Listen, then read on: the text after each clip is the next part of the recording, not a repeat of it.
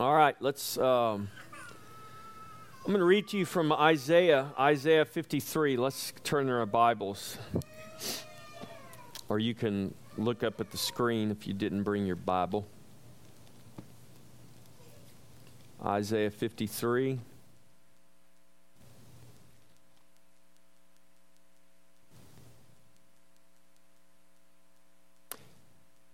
Isaiah 53:12.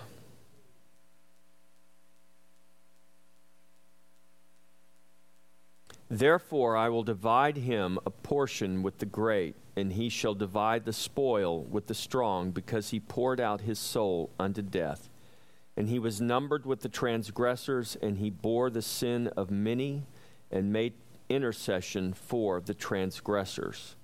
Isaiah 53, if we read the whole chapter, you would see that this is the chapter that graphically presents to us the crucified Christ in the Old Testament. Isaiah penned these words some 700 years before the birth of Christ. And in Isaiah 53, the prophet gives us a picture of Christ who would come one day as their Messiah and be crucified. And as verse 12 says, he poured out his soul unto death.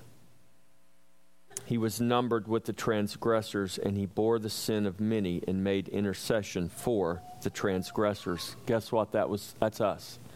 We are the transgressors that God made a sacrifice for and who he makes intercession for. So we've been talking about worship as our warfare.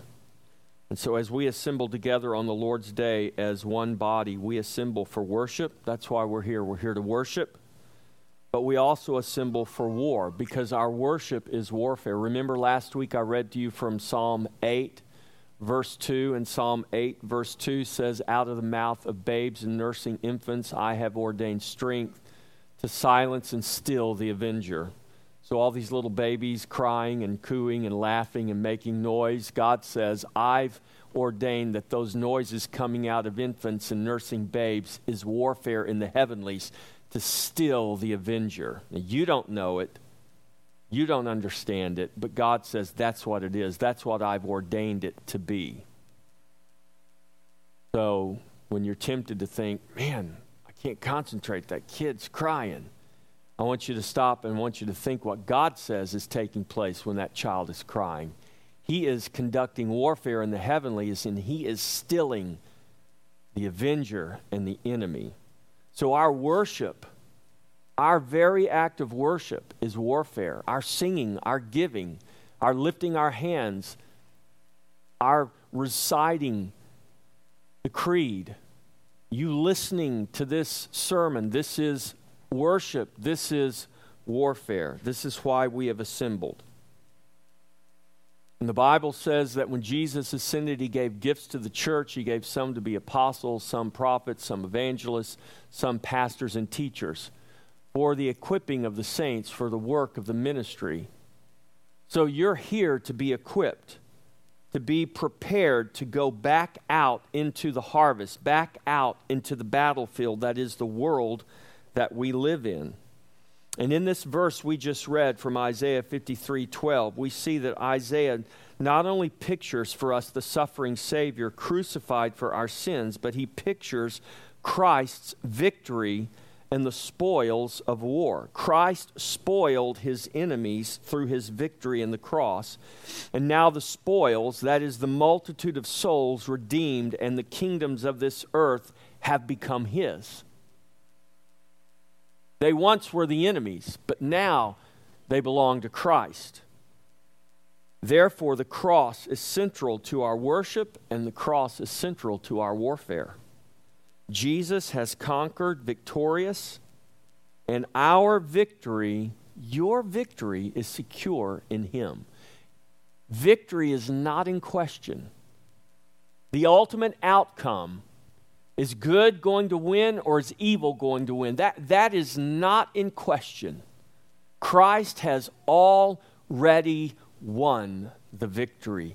Your victory, my victory, the victory of every redeemed soul in the history of creation is secure in Jesus Christ. But, there's always a but in there. But there is still a battle that we fight. There is still a warfare that is raging. There is still a wrestling against a real spiritual enemy with real world consequences. Listen to what Paul writes in Ephesians 6, verses 10 through 13. Finally, my brethren, be strong in the Lord and in the power of his might. Put on the whole armor of God, that you may be able to stand against the wiles of the devil. For we do not wrestle against flesh and blood, but against principalities, against powers, against the rulers of the darkness of this age, against spiritual hosts of wickedness in the heavenly places. Therefore, take up the whole armor of God, that you may be able to stand, to withstand in the evil day, and having done all, to stand. Now, guess what you don't put on when you're going for a vacation at the beach? You don't put on your armor. Naturally speaking. When do you put armor on? You put armor on when you're going to battle, when you're going to war. Paul writes here to the church. He wrote it to the church in Ephesus, but he wrote it for us, the church in Taylor. And he says, put on, therefore, take up the whole armor of God. Put on the whole armor of God, that you may be able to withstand in the evil day, and having done all, to stand. We put on armor as we prepare to go to battle. And Paul presents this picture that we are in the midst of a spiritual warfare, a spiritual battle. And our wrestling, our battle is not against flesh and blood. It's against powers and principalities, rulers of the darkness in heavenly and high places. When Paul wrote, we wrestle not against flesh and blood, he did not mean that our warfare and its consequences are not tangible. They are tangible. They're real. We can touch them. We can feel them. We wrestle and we war against spiritual rulers and armies of wickedness in the heavenly places. And those spiritual rulers of darkness work through men held captive by sin and death to bring about destructive consequences in the earth that impact our daily lives.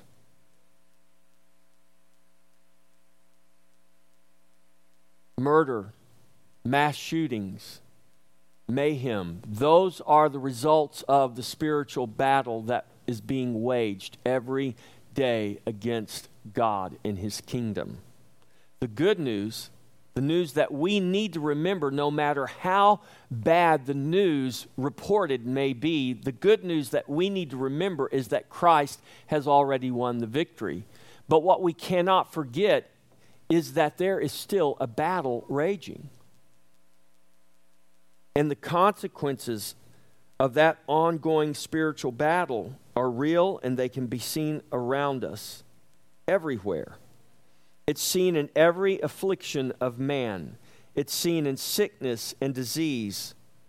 It's seen in abortion and addiction. It's seen in excessive greed to incessant poverty. It's seen in the endless lust for power and control.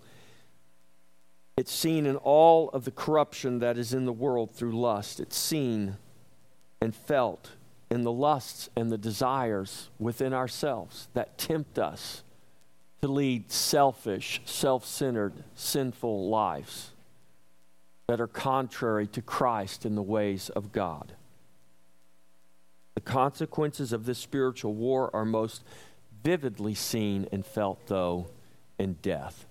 Death that is present all around us.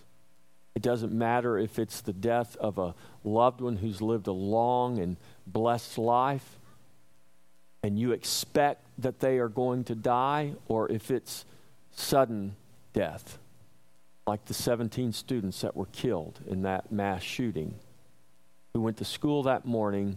Their parents sent them to school never dreaming that those children would not come home. Death is the most vivid, the most horrible reminder that this warfare is still going on. The Bible says we walk in the flesh, but we do not war according to the flesh. Kingdom life and kingdom warfare are not like that of the world. God assembles armies, and I promise you they don't look anything like the armies that the world would assemble. Listen to what Paul writes, 2 Corinthians chapter 10, verse 3 through 6. For though we walk in the flesh, we do not war according to the flesh.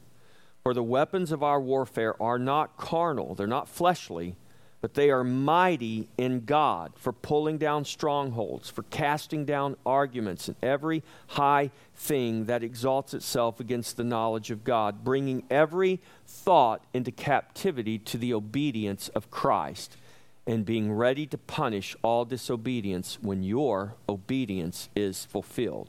Now I want to point out something there. What is Paul describing? Where does our warfare take place? This is really important. This is why you should not go to bed at night fearful that some boogeyman is going to jump out of the dark and attack you. Because that's not how the enemy works. He may want you to think that's how he works. He may want you to think, and no doubt he wants you to have irrational fears, while all the time he's subtly and silently and secretly working in the real way that he brings about his destruction. It's through deception. Now look what Paul points out here. He says, we walk in the flesh, but we do not conduct warfare according to the flesh. So what does that tell us right there? There's a warfare that's being conducted. And we're not fighting this battle in our flesh. We're fighting it how? In the Spirit. For the weapons of our warfare are not of the flesh, but they're mighty in God for pulling down strongholds. These are spiritual weapons. This is a spiritual warfare. And where does this warfare take place? Pulling down strongholds, casting down arguments, every high thing that exalts itself against the knowledge of God, bringing every thought into captivity, strongholds, arguments, knowledge, thoughts. Where do those occur? In our mind. Where does every action begin? It begins in our mind. That young man who committed that mass murder began in his mind. And he allowed that to be born. And that birth of that imagination resulted in death. This is what Paul is saying. These things, the battlefield is in our mind. This is where we wage war, because this is where the enemy attacks you. Does he want you to act physically? Yes, he does. Does he want you to go off and live a life of sin and live a life contrary to God and God's ways? Yes, he does. And he wants that life to ultimately end in your destruction. But it doesn't begin there. It begins here. And Paul is saying this is where we wage our war. And God has given us spiritual weaponry that are mighty in him to pull down these strongholds, to cast down these arguments, to cast down these things that exalt themselves against the knowledge of God. He has given us the power, the ability to arrest our thoughts, incarcerate them, and make them obey Christ. You have that ability in Jesus Christ. So we walk through this world in natural bodies of flesh, but we do not war according to our flesh. We war in the Spirit against spiritual enemies, against spiritual deception. The weapons of our warfare are not of the flesh, they're spiritual, and they are mighty through God.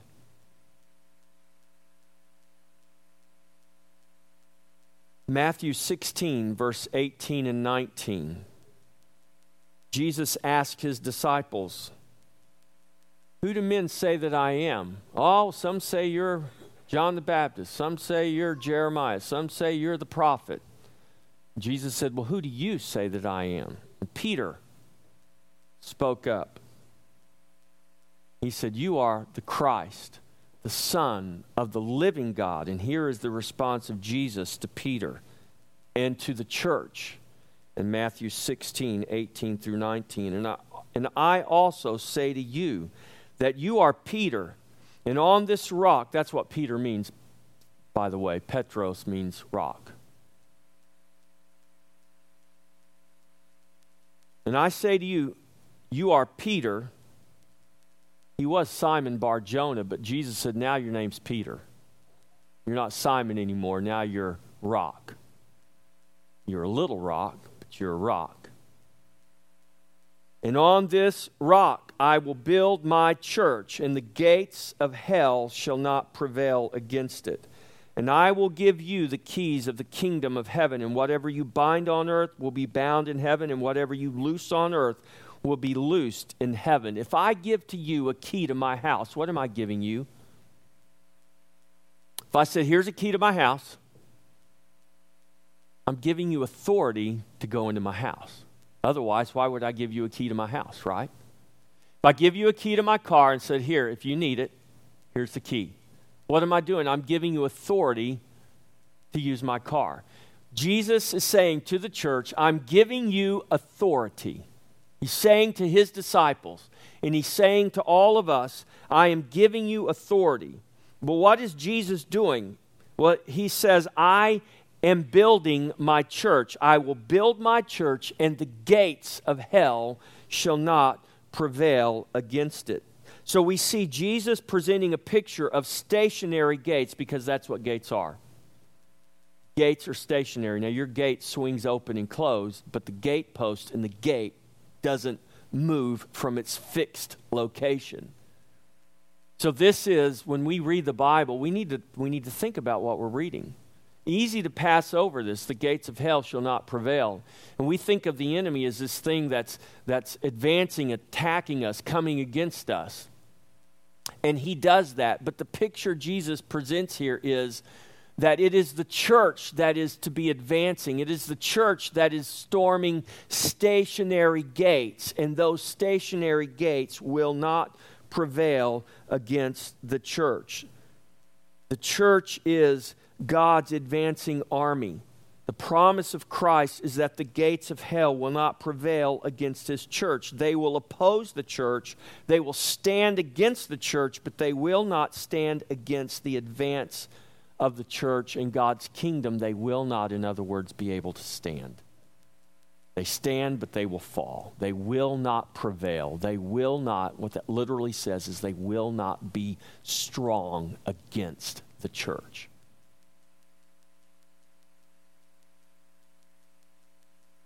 As the gospel of Christ advances, the gates will come down, and those held captive and subject to bondage will be released.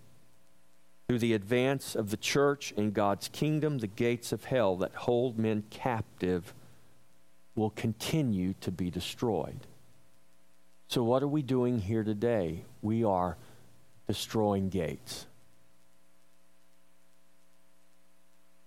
We are destroying the gates of hell that exist in our own lives.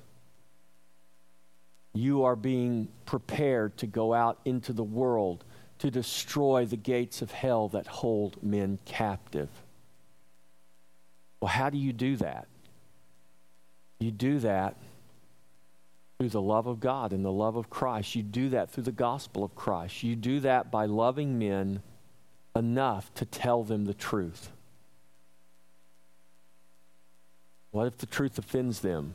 Better they be offended with the truth and set free than never hear the truth and die in their sin. Thank you.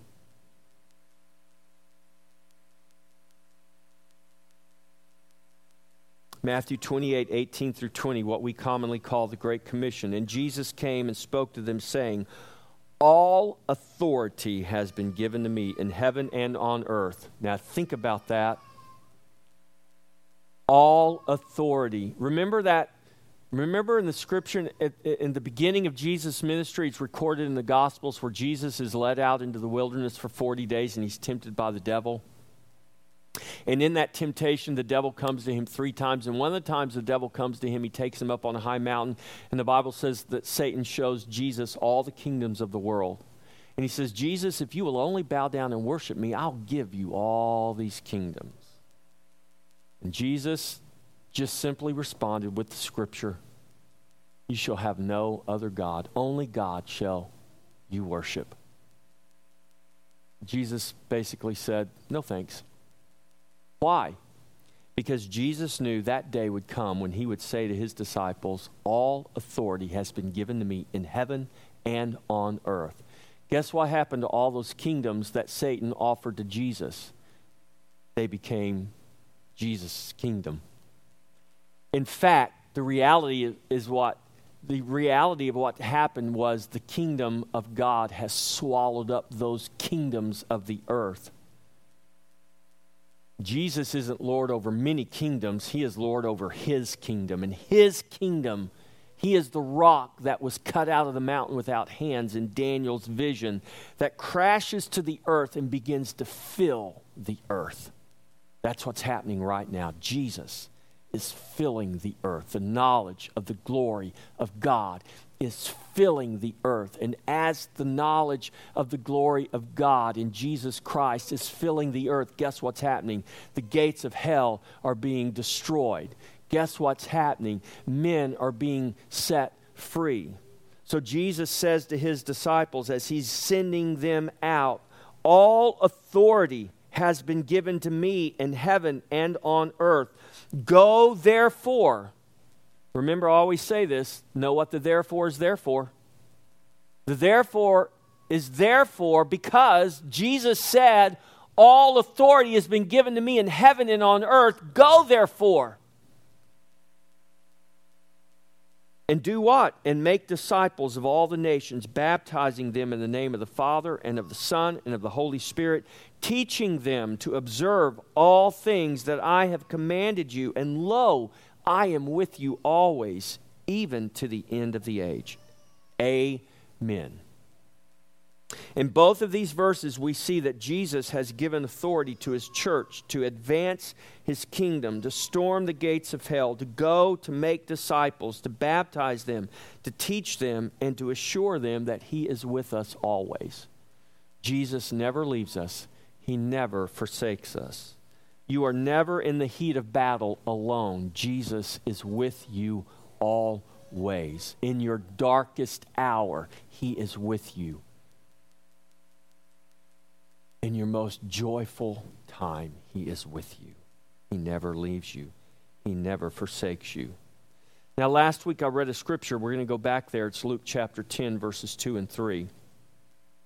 Now, what are we talking about? Our worship is warfare.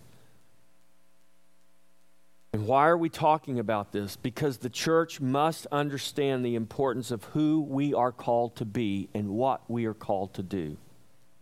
This isn't a social club. This isn't a country club. This isn't a place to come and do all the things people think and the world think it's a place to come and do.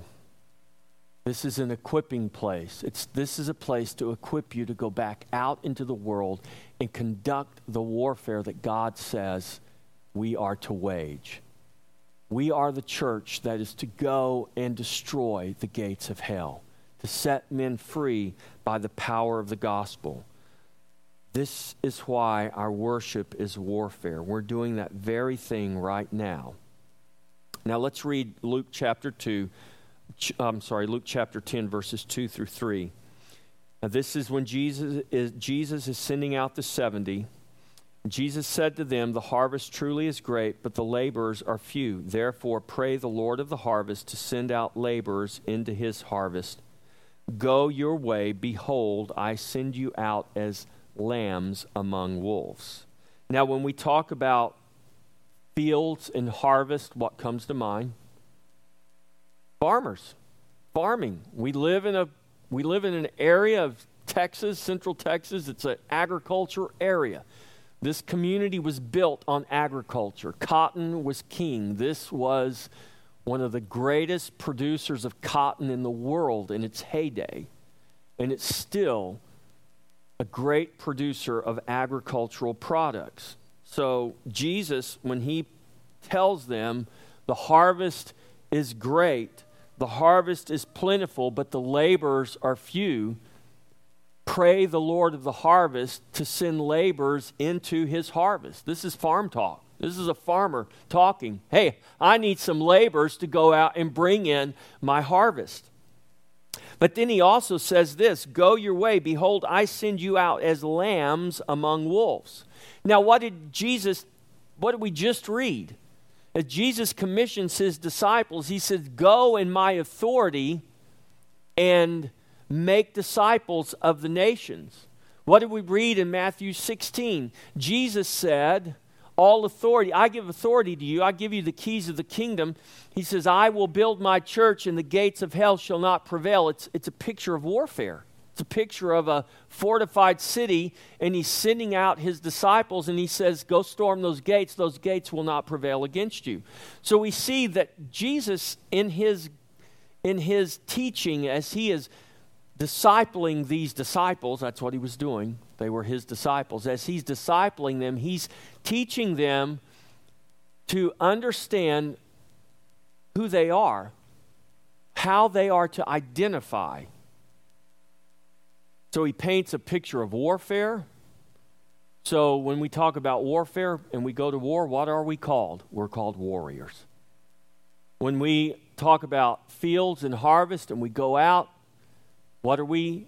We're farmers. So we see that Jesus is picturing here farmers and warriors. Or we could say warrior farmers. We're called laborers in the harvest. Christ sends us out into the world as laborers to bring in his harvest. And when God sent Israel into the land of promise, he commanded them to take that land, to take that ground, to sow seed, to harvest the fruit. They were to go in and take dominion. This is not just the talk of farmers. This is the talk of warriors. Go into that land and take dominion. That's what God commanded Israel to do. And when we read in the Old Testament, especially in the book of Joshua, you see where they go into that land. Joshua takes them in and they are conquering those tribes and taking cities and taking ground. They are taking dominion over the land of promise. So Israel pictures what Christ has commanded us to do in the world. The kingdom of God advances as we go in and gather the harvest, as we sow the seed of God's word in the ground of men's hearts for the increase of his fruit and of his glory. God presents us both as laborers in the harvest and men of war for his kingdom. That is what Israel was throughout their history. They were warrior farmers. We see in Nehemiah and Ezra when they're building the city back up after the Babylonian captivity. There's a picture during that building, when they're building the wall, where it says that they held a weapon in one hand and they held a trowel in another hand, because they were ready for the attack of the enemy, but they were building. They were builders and they were warriors. They were warrior builders. So we see this throughout Israel's history. And Israel is picturing what the church ultimately is to become, because the church now is we are the people of God. What are we made up of? We are made up of Jew and Gentile. We're made up of slave and free. We're made up of rich and poor, male and female. And in fact, we have destroyed those labels of identification and segregation. And the Bible says now in Christ we are one new man. And that middle wall of separation between Jew and Gentile has been demolished. Ephesians 2, go read it. So God's people, the church, have become much more than just farmers and builders. Now, all believers, this is what the scripture says, all believers are now called a royal priesthood. Peter writes this.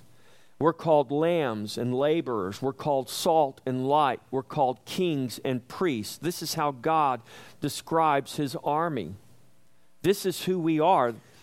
We are his people wielding his powerful weapons of spiritual warfare that are made mighty through God. We are engaged in a war. We're engaged in a war in every sense of the word. There's wars taking place all over planet Earth right now. There's wars of words taking place in our own nation right now. There's tension, there's conflict, there's opposition, there's forces opposing one another. The warfare is real in every sense of the word. But I want you to understand that the spiritual warfare that we engage in is more deadly than any natural warfare. You go fight a natural war, there are men that will lose their physical lives in war. And as tragic as that is, let me tell you what is more tragic than losing your physical life. What's more tragic is dying the second death, where you are eternally dead to God, that you are eternally separated from God. That is the consequence. Those are the stakes of the spiritual war, the spiritual battles that we wage.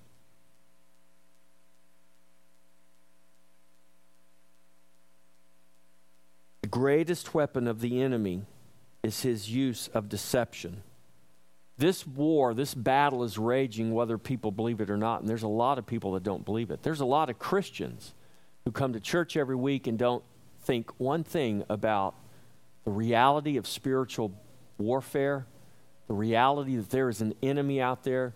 They don't think one thing about the reality that Jesus commands us to storm the gates of hell and destroy them so that men can be set free from the deception.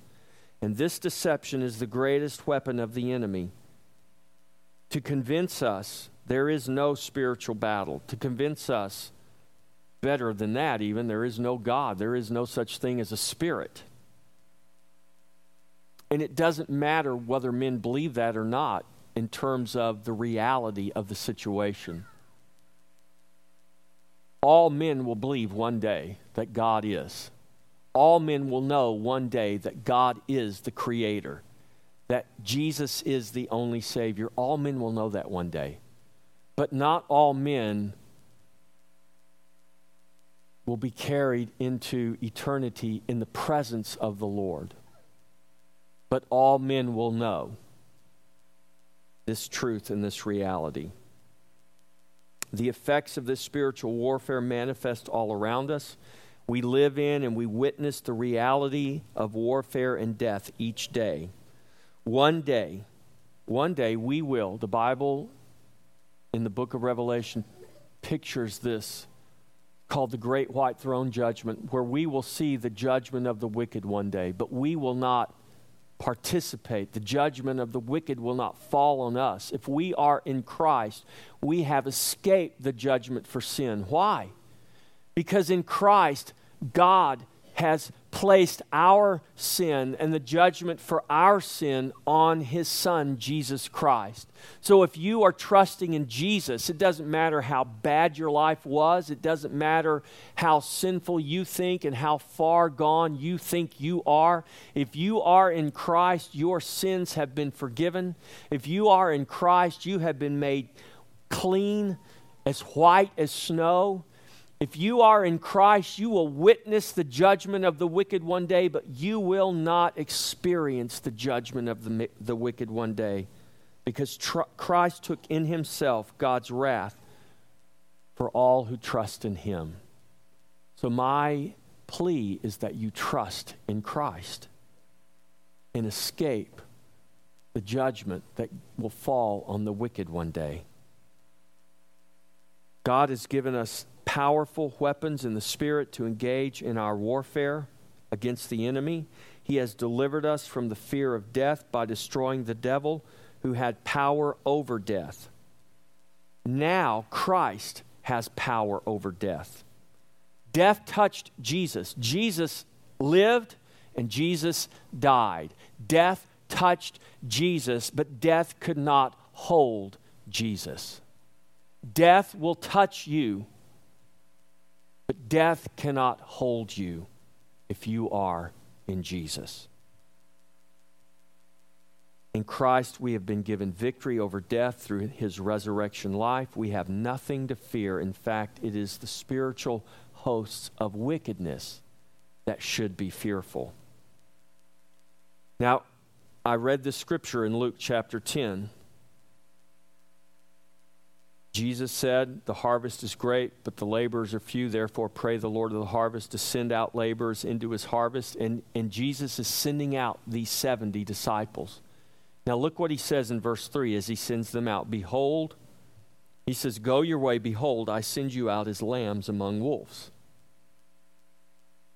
Jesus is the good shepherd. Doesn't sound like a very good shepherd, does it? Sending his sheep out among wolves. We are lambs that are to make wolves fearful. Do you hear me, church? We are called lambs, and we are sent out among wolves, but we are lambs that are to make wolves fearful. It sounds counterintuitive, but that is how the kingdom of God operates. Think about it. The first shall be last, and the last shall be first. If you want to be great in the kingdom, Jesus said, become the slave of all. You want to go high? Go low. To gather the harvest and fight the battle, we go out as lambs, but we are to be lambs that are feared by wolves. Why? For though we walk in the flesh, we do not war according to the flesh. What the devil wants you to do is try to learn how to fight in the flesh, because as long as you're fighting in the flesh, as long as you're trying to do it through your strength and your willpower, you will never, ever win. I just need to buckle down and try harder. Try again and fail again. And finally fail so many times that you realize I can't do this. Bingo. You can't do this. Only God can do this. What the devil wants you to think is that you can do this. I can quit drinking. I can quit drugging. I can quit sinning. I just need a little more time. Nope. That's exactly what he wants you to think. And he'll give you just enough victory to keep you thinking that you can do it. But you'll never, ever achieve victory. The devil will let you win. He'll let you win sometimes. It's the same thing the lottery does. You know, you buy that scratch off, buy $10 worth of tickets. Man, I won $5. I'm going to go buy $20 worth. I really feel lucky. I think I'm going to win the big one. What'd you do? You spent $10 and you won $5. That's a net loss of $5. But you thought you won. How do you think that thing gets up to hundreds of millions of dollars? Because you can't win. They win. That is exactly what the devil does to you. He gives you just enough winnings to keep you feeding that death machine, thinking that you're gonna win, but you're never gonna win. And he'll give you just enough victory to keep you working in your own strength, your own power, your own will. And the best thing God could ever do for you, here's grace. God intervene in your life and let you crash and burn to the point that you are absolutely, completely hopeless. And you have no resources within yourself. You have nothing within yourself in which you can trust and rely on. And you have nothing left but God. That is grace. Now, it may not feel like grace. It may not look like grace. You might be thinking right now, Pastor, if that's grace, I don't want it. But I promise you, you want it. Because one day, we will all witness the judgment of the wicked, and you don't want to be under that judgment. You want to be with Christ, witnessing what you deserved, but did not receive because of his grace.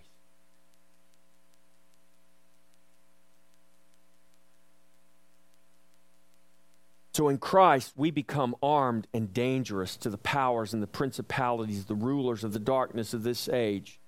But how effective we are depends on how faithful we are to actively and obediently engage in worship and warfare and the harvest. God does not send his people to war alone. God calls his people together for worship and for battle. Israel was always called to worship before she was called to war. You read this in the Old Testament where this is how Saul got in trouble. They're getting ready to go fight the Philistines. And Samuel was coming to offer worship to the Lord. And Saul's out there with his army. He's going, man, where is Samuel? Man, I got an army ready to go here. These guys are chomping at the bits. Have you guys seen the prophet yet? No, we don't see him. This is ridiculous. Where is that guy? Look, God won't mind. God told us to go fight these guys. Look, let's just do it ourselves. Let's just worship how we think it should be. There was a prescribed way. There was a method to the madness, and Saul takes it upon himself to do what it was not his to do. And that's when he lost his kingdom. That was the death spiral began. And that act of disobedience led to other acts of disobedience, and God tore the kingdom from Saul. And what did Samuel say to Saul that day when Samuel finally showed up and he saw that Saul had offered the sacrifice, and Saul, what have you done? Well, you weren't here, so I did it. And Samuel said to Saul, Saul, you need to remember this, to obey is better than sacrifice. To obey is better than sacrifice. The Lord never sent Israel into battle separately, but he always sent them as an assembly. Numbers 32, 6 and 7. Moses said to the children of Gad and to the children of Reuben, shall your brethren go to war while you sit here? Why will you discourage the heart of the children of Israel from going over into the land which the Lord has given them? God called all the nation. He called one body to go together. When God called his people together for war or for worship, they were to assemble together as one. They were to conduct worship and warfare together. So today we worship together, and through our worship we do warfare together in the Spirit, in the power and the might of his Spirit. And we become lambs that are feared by wolves. Listen, it doesn't matter that you're a lamb and the devil is a roaring lion. When the devil understands that you know who you are in Christ, it doesn't matter that you're a lamb and he's a lion. He is deathly afraid of the child of God who comes to understand who they are in Christ and what has been given to them in Christ, that the weapons of their warfare are not of their flesh, not of the weakness of their flesh, but are mighty through God to pull down strongholds. The Lord commands his church to not forsake assembling together. We are to faithfully assemble, to faithfully worship God, and to faithfully wage war against the rulers of the darkness as we see the day approaching. Listen to what the writer of Hebrews pens in Hebrews 10, 23 through 25. Let us hold fast the confession of our hope without wavering, for he who promised is faithful. And let us consider one another in order to stir up love and good works, not forsaking the assembling of ourselves together, as is the manner of some, but exhorting one another, and so much the more as you see the day approaching. This verse presents three very important commands for us. First is a command to hold fast the confession of our hope without wavering. Without wavering. Don't lose hope. There is always hope in Christ, regardless of what it may look like around you. We do this because God who promised is faithful. Second is a command for us to consider one another.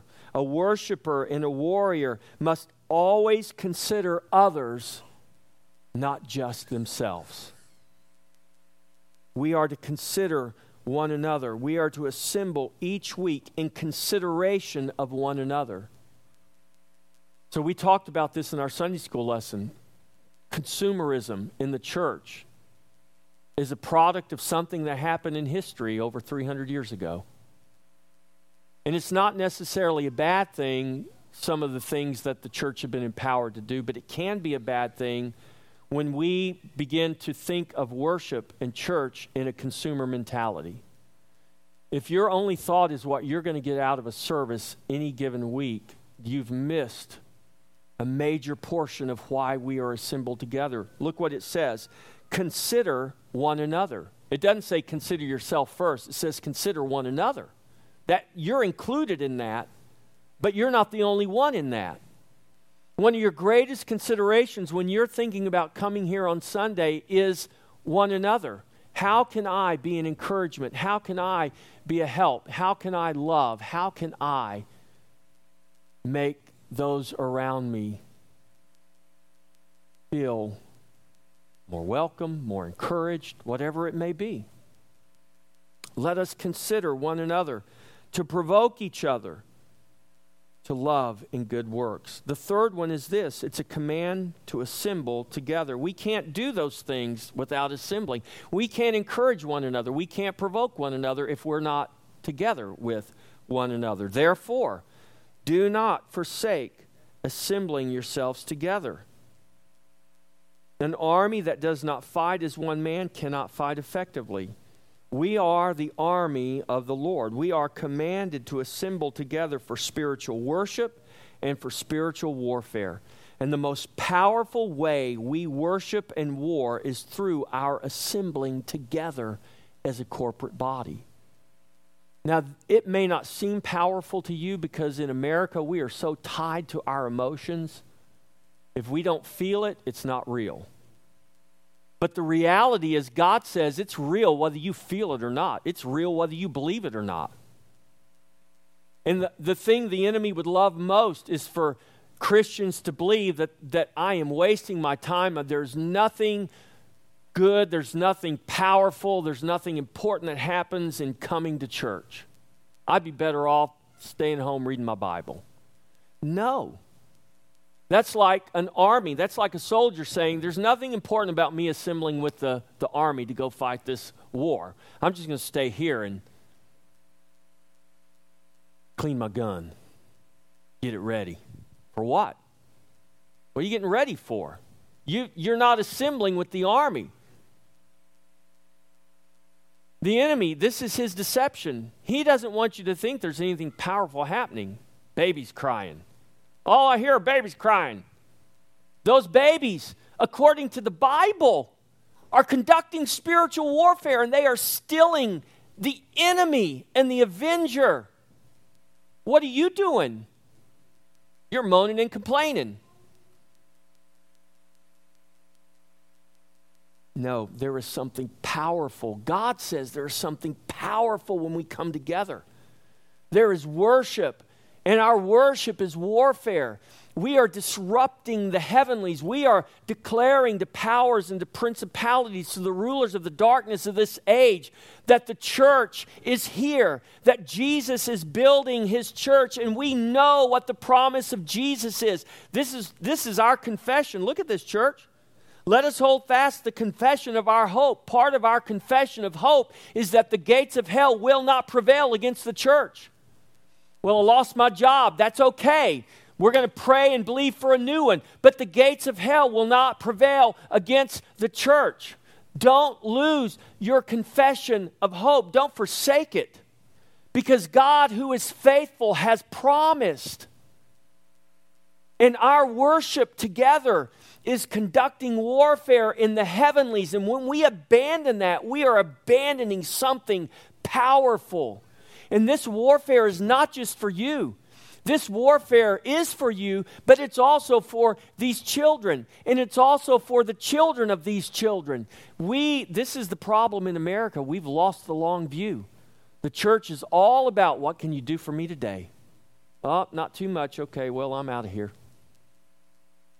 And yet, get on Facebook and see people complain. I won't use the word, but they do it along with moaning about the situations and the circumstances. And they're railing in anger against anyone and everyone you can imagine. But if you were to ask them, are you a Christian? Yeah, I'm a Christian. What church do you belong to? Oh, I don't go to church. Church is full of hypocrites. This is the problem. We have lost because we've bought the lie of the enemy. We've lost the power because we've lost our understanding and our knowledge of who we are called to be and what we are called to do.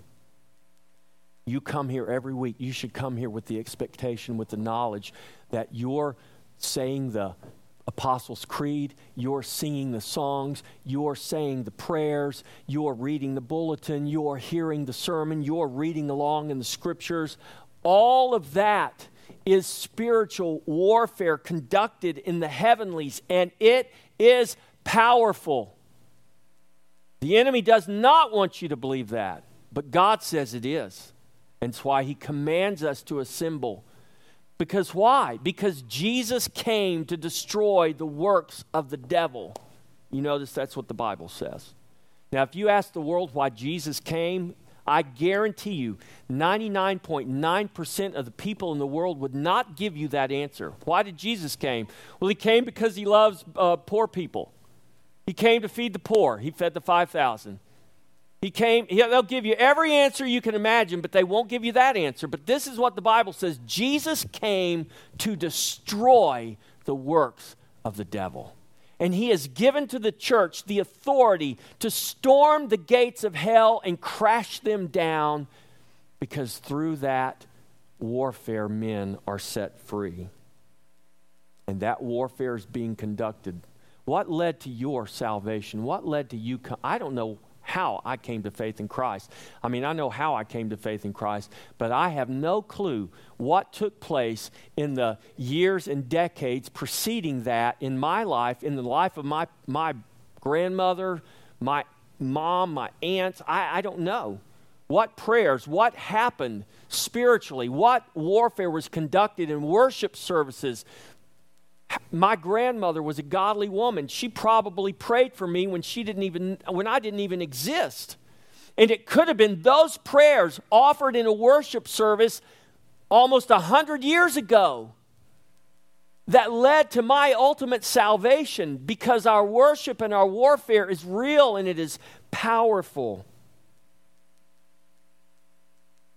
The writer of Hebrews says, and so much more as you see the day approaching. There is a day approaching. We assemble each week as an army of worshipers, and through worship we go into battle and we conduct our warfare against the rulers of the darkness of this age. Worship prepares the way for us to go into the battleground of his harvest. And when the church fails to worship, we fail to wage war against our enemies that are consistently waging war against us. When we worship as God commands, we are an unstoppable force for his kingdom. I believe that. We are in a war that has already been won, but our warfare will continue until Jesus returns. Then he will put the last enemy, death, under his feet. Listen to the words of the Apostle Paul concerning this war and its end. 1 Corinthians chapter 15, verse 24 through 26. Then comes the end, when Christ delivers the kingdom to God the Father, when he puts an end to all rule and all authority and power. For he must reign till he has put all enemies under his feet. And the last enemy that will be destroyed is death. In other words, the warfare will continue, the battle will continue until the last enemy is put underfoot. And Jesus himself will come and put that enemy underfoot. Well, when will we know that day has come? We'll know it when death is no more. Until then, we continue to wage war, and the most powerful way we do that is through our worship together as one body. This is why we must know that our worship is warfare. Amen. So I want you to get ready to come to the Lord's table. This is a table of worship. A table of worship in the presence of our enemies. I prepare for you a table in the presence of your enemies, Psalm 23 says. That's what this table is. It's a table prepared in the presence of our enemies. Therefore, it's a table of war. So we've come to this table as worshipers and as warriors, from the youngest to the oldest. So those little babies that God's ordained strength out of their mouth, they're welcome to this table because they're warriors, because God says, I've given them weapons to wage war in the spirit, in the heavenlies. So they're as much warriors as we are, even though they have no clue what they're doing. The Bible says they're waging war.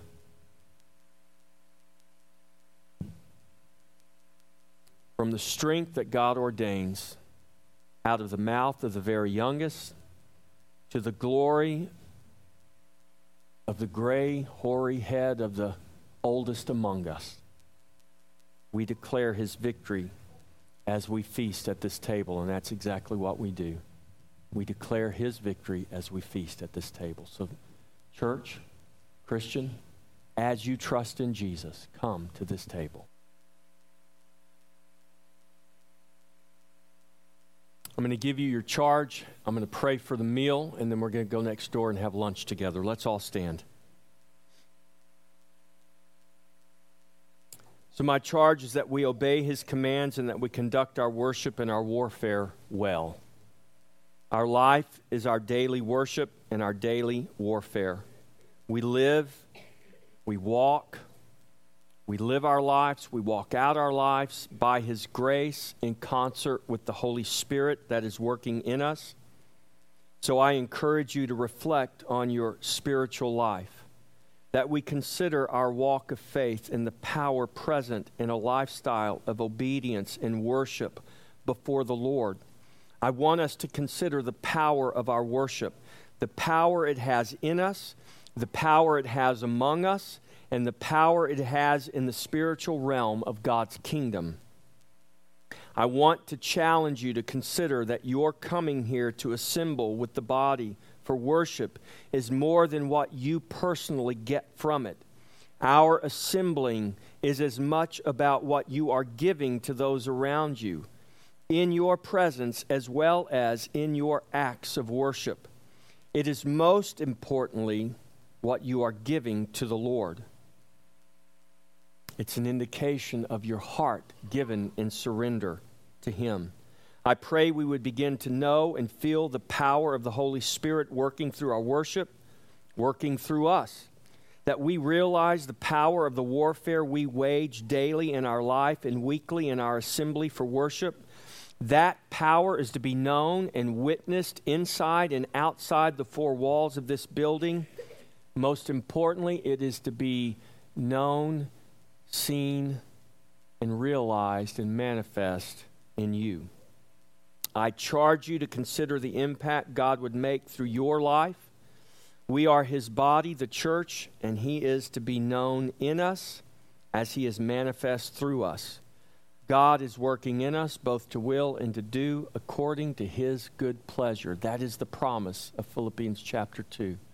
And he does all of this for his glory. Amen. Father, I ask that you would bless the food next door as we get ready to go next door and fellowship together, break bread together. What a gift that is. What a powerful witness that is to men on earth and to demons in the heavenlies. Father, let the funds that are received bless our missionaries and the work they do on the mission field.